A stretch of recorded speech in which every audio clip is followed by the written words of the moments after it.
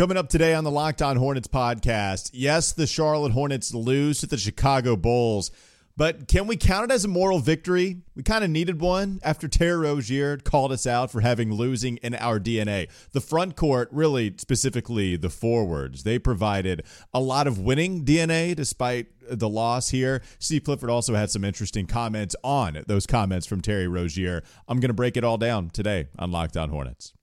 You are Locked On Hornets, part of the Locked On Podcast Network, your team every day. In a minute, cuz we live.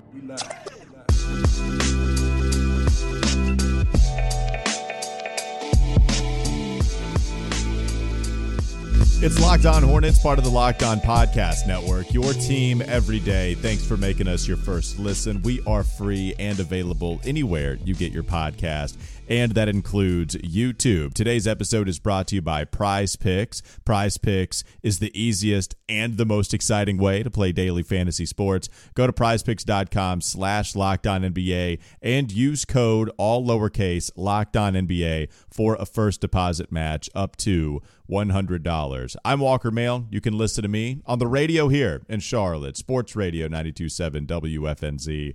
No Doug today. I'm flying solo. You should still read his work on his Substack, everyhornetsboxscore.com. There you can also find information on how you can text him. You can't text me. I don't have my number available for that kind of stuff, which, I don't regret. But Doug, that's what partially makes him go fruit salad, yummy, yummy. Partially makes him go crazy because he doesn't escape the craziness that is Hornets world. And so continue to be the Wiggles theme in his head by singing fruit salad and text him your Hornets thoughts. You can get that subtext information on his Substack, everyhornetsboxscore.com. I got to tell you, not going crazy after this one, though. It's weird. I saw our guy Rod Morrow tweet this out, and I agree with him. Glad the Hornets got a moral victory tonight. Yes, I understand how weird this is, considering Terry Rozier just called the Hornets out for having a losing culture, and here I am feeling good about a loss. Yeah, perhaps that actually does speak to the Hornets culture or the very losing DNA that is in my body as we speak. I embrace a loss, therefore, I probably do have losing in my DNA. I totally get it. We needed a good performance, though. I'm just telling you how I see it. The Hornets pretty desperately needed, not a good performance, a respectable performance. And I think they gave us that tonight in the 117-110 loss to the Chicago Bulls. Because they go to halftime and they're actually up once they go to the locker room by a bucket. Third quarter collapse doesn't happen. We've seen that quite a bit. The Hornets might compete in the first half, just as we saw against the New York Knicks. And then in the third quarter, doesn't matter if it's on the road, doesn't matter if it's at home, they're going to get beat down by 20. I said to, my girlfriend I was watching with, said, yeah, we're about to see a 13-4 run for the opposition. But no, that didn't happen. And so you actually have a pretty close game going into the fourth quarter, and that's when they scored their most points. It wasn't a collapse. It was still tight enough. It's just Kobe White kept hitting shot after shot after shot. He's been on a tear this season. 35 points for Kobe White.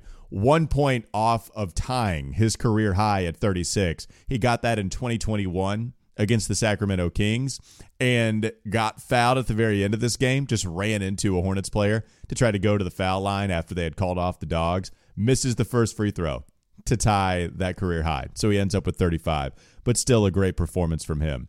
Yeah, Hornets needed this one, man. I know it's a loss. I sound crazy. You can hear me wrestling in my mind how crazy that is. But after Terry Rozier and LaMelo Ball were in the news for all the wrong reasons as it pertains to the Hornets, right? You just needed something to go out there and go right for this team. And no, they didn't get the win. But I was texting with Doug, and I agree with him. I think tonight you saw the Hornets, everybody cared. Everybody showed up. Everybody put forth the effort and actually executed pretty well. I'll take 110 points from this team. And then defensively, I think for the most part, they did all they could until they got to the fourth quarter, and they just didn't stop ball well enough. That's what Steve Clifford told you after this game. If you get beat off of the first dribble, then you don't stand any chance. Kobe White is lightning quick. He's also really strong, and that's a bad matchup for anybody trying to guard at the point of attack. You don't have Dennis Smith Jr. anymore. Now, he did praise Frank Ntilikina for coming into this game and playing well. He said, his words, not me, he said played well, despite only playing 10 minutes and going 0 of 4 from the field. But that's Steve Clifford if we've ever heard him, right? He thinks somebody played well because of their defensive effort, even if they go 0 of 4. He said he didn't check out the plus-minus, but they were +9. It was the highest plus-minus, to be fair to him. And so defensively, that's something that you wish you had a little bit more consistently on this squad. But it's going to be tough to stop Kobe White, and he even gave credit to DeMar DeRozan. I actually think, surprise, PJ was on DeMar quite a bit tonight, and DeMar only hit 4 field goals out of the 10 attempts that he had. He got fouled and got to the line 8 times, made 6 of those free throw attempts. But honestly, it really wasn't DeMar DeRozan that beat you like that. It was Kobe White and Vucevic, who each took 22 field goal attempts, and Vucevic made 10 of them. Kobe White made 12 of them, including 4 of 10 from three-point range. So this was a Kobe game. They just didn't have anybody that could keep Kobe White in front. And then because of that, he gets to the paint, at least on the second dribble, and then Nick Richards got in foul trouble. Steve Clifford also said that Nick Richards getting in that foul trouble, picking up 5 with a lot of the fourth quarter to go, he said that killed him. And when you can't protect the rim at all, Nick Richards only playing 25 minutes, despite being the only center you trust. I mean, we've talked enough about Nathan Mensah, God bless him. There's just nothing he can do, and there's just no way you're going to be able to defend a center as skilled as Vucevic. So when Richards goes out, then I'm sorry, I'm not going to be able to do it. We don't have anybody else. So Mark Williams is out. You don't have a center rotation anyway. If Nick Richards is out, then it's going to be tough to stop Nikola Vucevic. I just think the fact that Terry Rozier said that this team has losing DNA, that it's different. Steve Clifford addressed those comments as well, and we can get to that on the other side. I think that you needed to show up tonight, and the forwards did that also. We'll talk about that in a moment, and we'll discuss some of the other reasons, but at least they executed well enough, and they did put forth the effort where, honestly, this team is so bad at 10 wins. They got out-talented. Kobe White is really coming into his own. Remember, as a former first-round pick, a lot of Hornets fans wanted here. Alex Caruso, one of the better defenders in the NBA, Brandon Miller, took him to the free throw line. That was fun. And they have a good enough team that's 23-26. They're right there at 500. And they only lost by 7. They were there in the fourth quarter, and eventually just too much Kobe White. We can move on. Coming up next on the Locked On Hornets podcast, I do want to get to the forwards that all played well. Miles Bridges, how about him going for, I believe, 6 3-pointers? PJ Washington played well, I think, offensively, defensively, and Brandon Miller continues to impress. We'll get to the forwards and their games. And then I want to get to more Steve Clifford comments about what he would expect from this team if they were indeed healthy, like where they would be in the standings right now. This episode, real quickly, is brought to you by Prize Picks. Prize Picks is the largest daily fantasy sports platform in North America. It's the easiest and the most exciting way to play daily fantasy sports. It's just you against the numbers, and instead of battling thousands of other players, including pros and sharks, you pick more than or less than on 2 to 6 player stat projections, and you can watch the winnings roll in. Prize Picks is the most fun you could have, winning up to 25 times your money this basketball season. And all you have to do is select 2 or more players, pick more or less than on their projected stats, and then place your entry. It's that easy. Prize Picks even offers a reboot policy so that your entries stay in play, even if one of your players gets injured. For football and basketball games, if you have a player who exits the game in the first half and doesn't return in the second, that player's rebooted. No sweat. Prize Picks is the only daily fantasy sports platform with an injury insurance policy. Go to prizepicks.com/LockedOnNBA. Use code LockedOnNBA for a first deposit match up to $100. Again, go to prizepicks.com/LockedOnNBA. Use code LockedOnNBA for a first deposit match up to $100. Can't get mad at the front court tonight. Can't get mad at them at all. How about the way that the forwards played against Chicago? And really, you see all of them go for at least 20 points. Brandon Miller, another game in the 20s, 21 points for Brandon Miller. 8 of 21 from the field, so not the greatest shooting night, but still looked really impressive. 3 of 10 from distance, and so one more, and you like what he was able to do from distance there. Miles Bridges, speaking of shooting from beyond the arc, he was 6 of 13. I believe that's the most three-pointers that he hit so far this season, tied with it, and he was 11 of 20 from the field. 15 rebounds, that's good for Miles, and then 30 points, so 30 and 15. What more can you add? 5 assists, too. Like, Miles was really good. He kept him in this game. I thought specifically for Miles, it's something that he's always been very good at. The right hand. Despite being a lefty, I thought you really saw his right hand on display. Maybe even Eric Collins made a comment about it. But even, like, when you pull a spin move, there's a lot of momentum that allows you to possibly lose that basketball, but the fact that he's able to control it so well with his offhand, he was impressive. So Miles Bridges, Brandon Miller, and I got to talk about my boy PJ. Doug's not here to refute it. You guys can on the YouTube comment section, but that's fine. I don't care. I'm going to talk about how well PJ played. 26 points for PJ, 10 of 17 from the field, 3 of 9 from three-point range. And here's what I like from PJ. I thought he showed a lot of fight. Brandon showed a lot of fight too. I don't think Miles was just in his bag. I think Miles was playing well. He was getting to his spots. He was also attacking. I think PJ, even if he shot 9 3-pointers, the fact that he had 8 inside the 2-point arc and finished, what was it? I guess 7. Yeah, 7 of the 8 field goal attempts, if my math might be wrong. But he finished well inside 2-point range. And he even had that big bucket at the end of the third quarter, I believe, to tie it, where he was banking it in and showed some fire. If you often criticize this team for not having enough fire, and you point to some of the players maybe laughing on the bench, like LaMelo, like Bouknight, like Bryce McGowan's, or you go back to the Terry Rozier comments, or you think defensively them allowing 140 points just means it's zero effort. I totally get some of that stuff. I do think that you've seen a lot of fight, particularly from Brandon Miller. I think PJ, too, was like showing some of that emotion. I love seeing that from him. I thought Cody Martin made a few good plays in this one. Remember, he's got a lot of ball handling duties with Brandon Miller in the backcourt. Cody had 6 assists. Not a good shooting night for him, but I thought 6 assists was pretty good. And they just didn't turn the ball over. I mean, in the first half, they had 2 turnovers. They had 7 in the second half, which you'd like to see that come down a little bit. I know PJ had one of them when there was a miscommunication. They were down 10. PJ Washington and Miles, it looks like there's going to be a dribble handoff, or you're just setting Miles up at the top of the key for him to run the offense, and Miles continues to go down the sideline. PJ thinks he's coming over, and then so he just is flipping the ball up. It goes right out of bounds. So that was just a miscommunication, being careless with the basketball. But for the most part, if you're going to get out-rebounded, which you weren't badly, you only got out-rebounded by 4, but if you are still going to get out-rebounded, then you have to take care of the basketball. And for the most part, they did that tonight.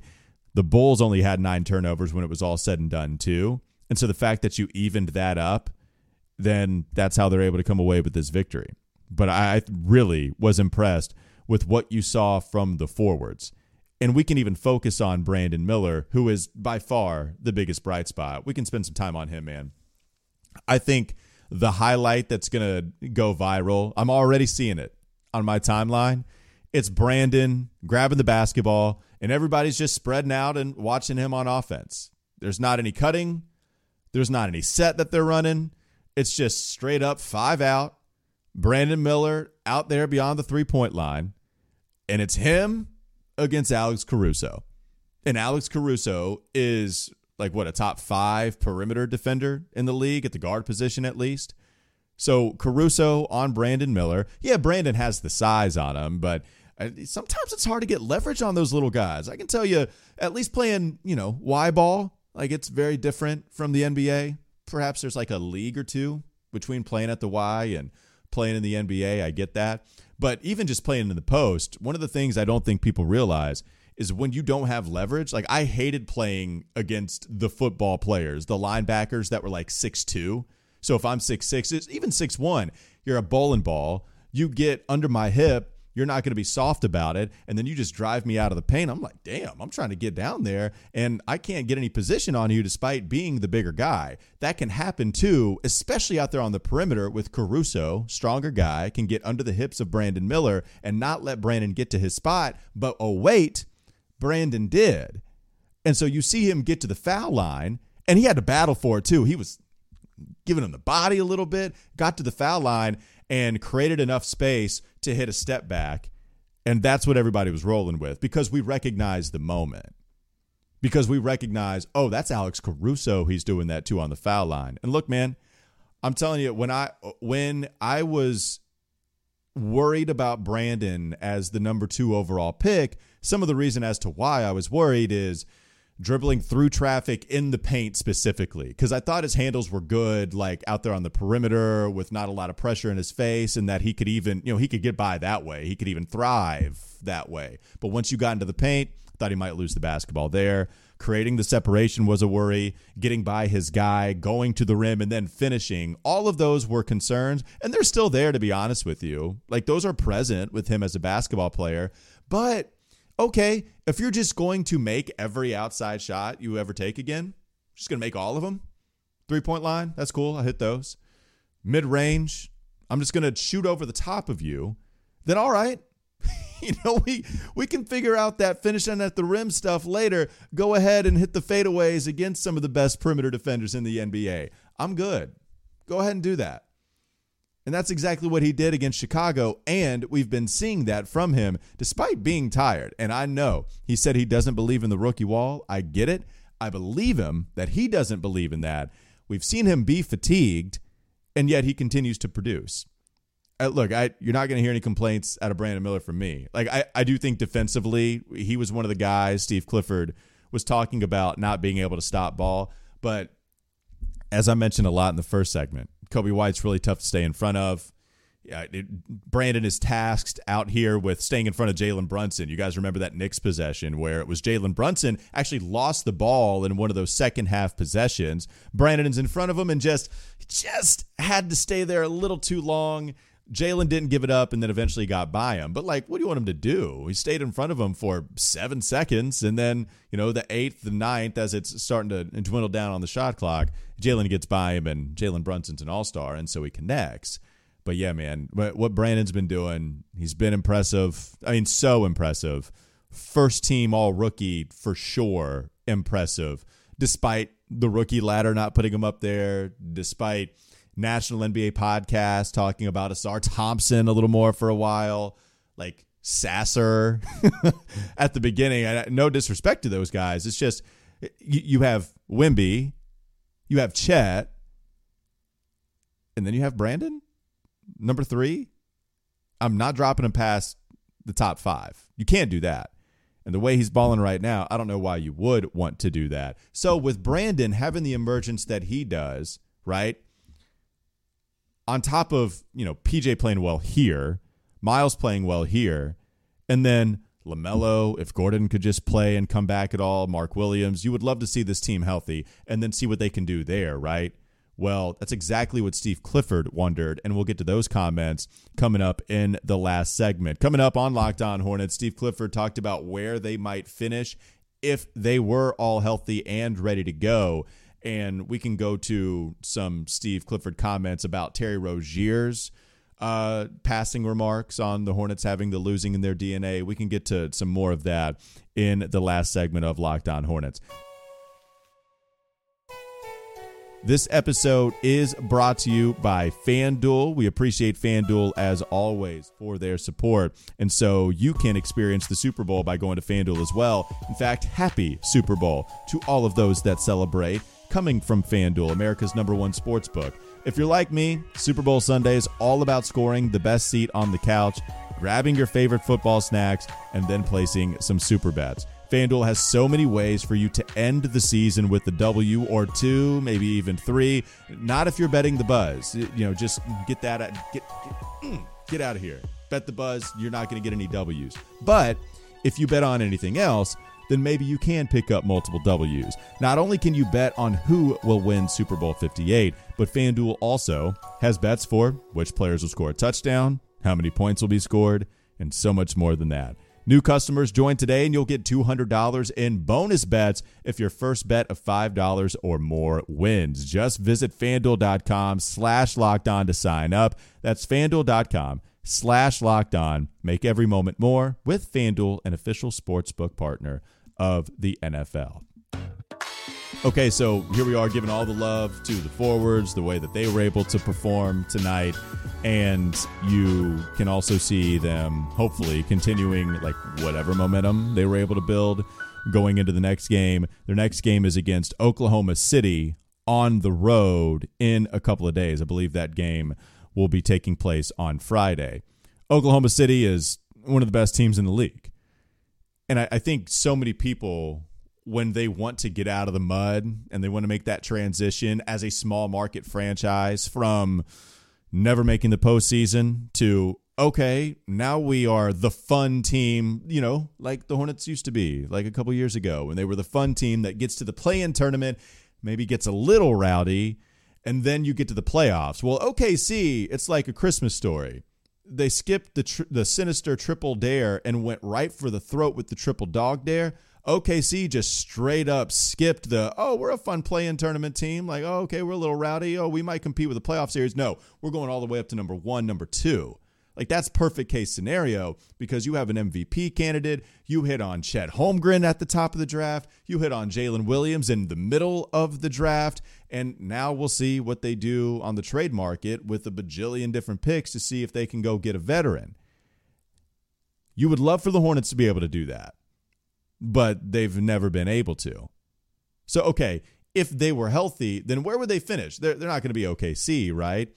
Well, Steve Clifford does still think that they would be a pretty good basketball team, especially in the Eastern Conference. And if you hear what Steve Clifford had to say, this was before the game going in to Chicago. And Steve said, if we had everybody and played pretty good, which is kind of funny. So he said, if we had everybody and played pretty good, to me, we could have been a 5th, the 6th place team, a 5th or 6th place team, but we're not that now. And you coach a team like this differently than you coach a team like with Kimba and those guys. And I've got to be able to do that to help them more too. And so he talked about how it's not really the franchise that is responsible. Now, Doug is somewhere twitching like this as I say that, as Clifford defends the franchise, breaking down how it unfolded from his point of view. And you can find more of this information on Rod Boone's article, a part of the Charlotte Observer. But Steve Clifford said, I think the thing you have to get is just, why is this happening? I think we made the playoffs 2 of the first 3 years. Our best team we had here. We were 6th in the Eastern Conference. We won like 47, 48 games. We lost to Miami in 7 games. But we had 7 free agents, and we only had enough money to bring 2 of them back. You lose Big Al, you lose Courtney Lee, you lose Jeremy Lin, Troy Daniels. He said somebody else he couldn't remember. It might have been Trevion Graham. But he said somebody else all in the same year, and the next year our starters were like 8th in plus minus, but we couldn't bring all those guys back, and then we never got depth again. He just doesn't think it's a money issue this time. It's pretty clearly a health issue. And so he's not telling you that it's an excuse, but he says, look, in these 2 years, these injuries have crushed us, and yet I've got to find a way that we can play better. That's my responsibility, is that we play better. And I think most fans like it when their coach takes accountability. But he's right. He's saying it's not an excuse. We got to find a way to play better. But if you're injured like this, then yeah, it's going to do a number on you. And you're not going to be able to reach that 5th or 6th place ceiling. That's what I'm interested in. You can comment in the YouTube comment section right here, part of the community page. You can tweet at us if you want to, whatever. But I'm interested, like, is Steve Clifford right in this? If they're healthy, like, and I don't remember, it can't be all the way at the other end of the spectrum, right? Like, if we're going to do this the correct way, it can't just be, yeah, if LaMelo played every game, if Mark played every game, if Gordon played every game. No, if you had everybody with normal health luck, then is this a 5th or 6th place team? Like, I can't lie to you. If I evaluate it, I don't think they're that high because, hell, 5th? Like 5th means you're in there by a couple of spots, and that's tough.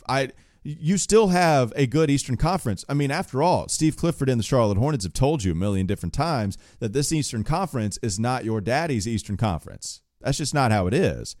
You got some really good teams where the Heat are a 7 seed. We just saw them in the play-in tournament, and they messed around and got to the NBA Finals. The 8th seed is over 500. Chicago, the team you just lost to, but also competed against, they're 23-26. The Hawks are 20-27. And so I think that's where you start to roll with the Magic, Bulls, and Hawks. That'll put you in that 8-10 seed.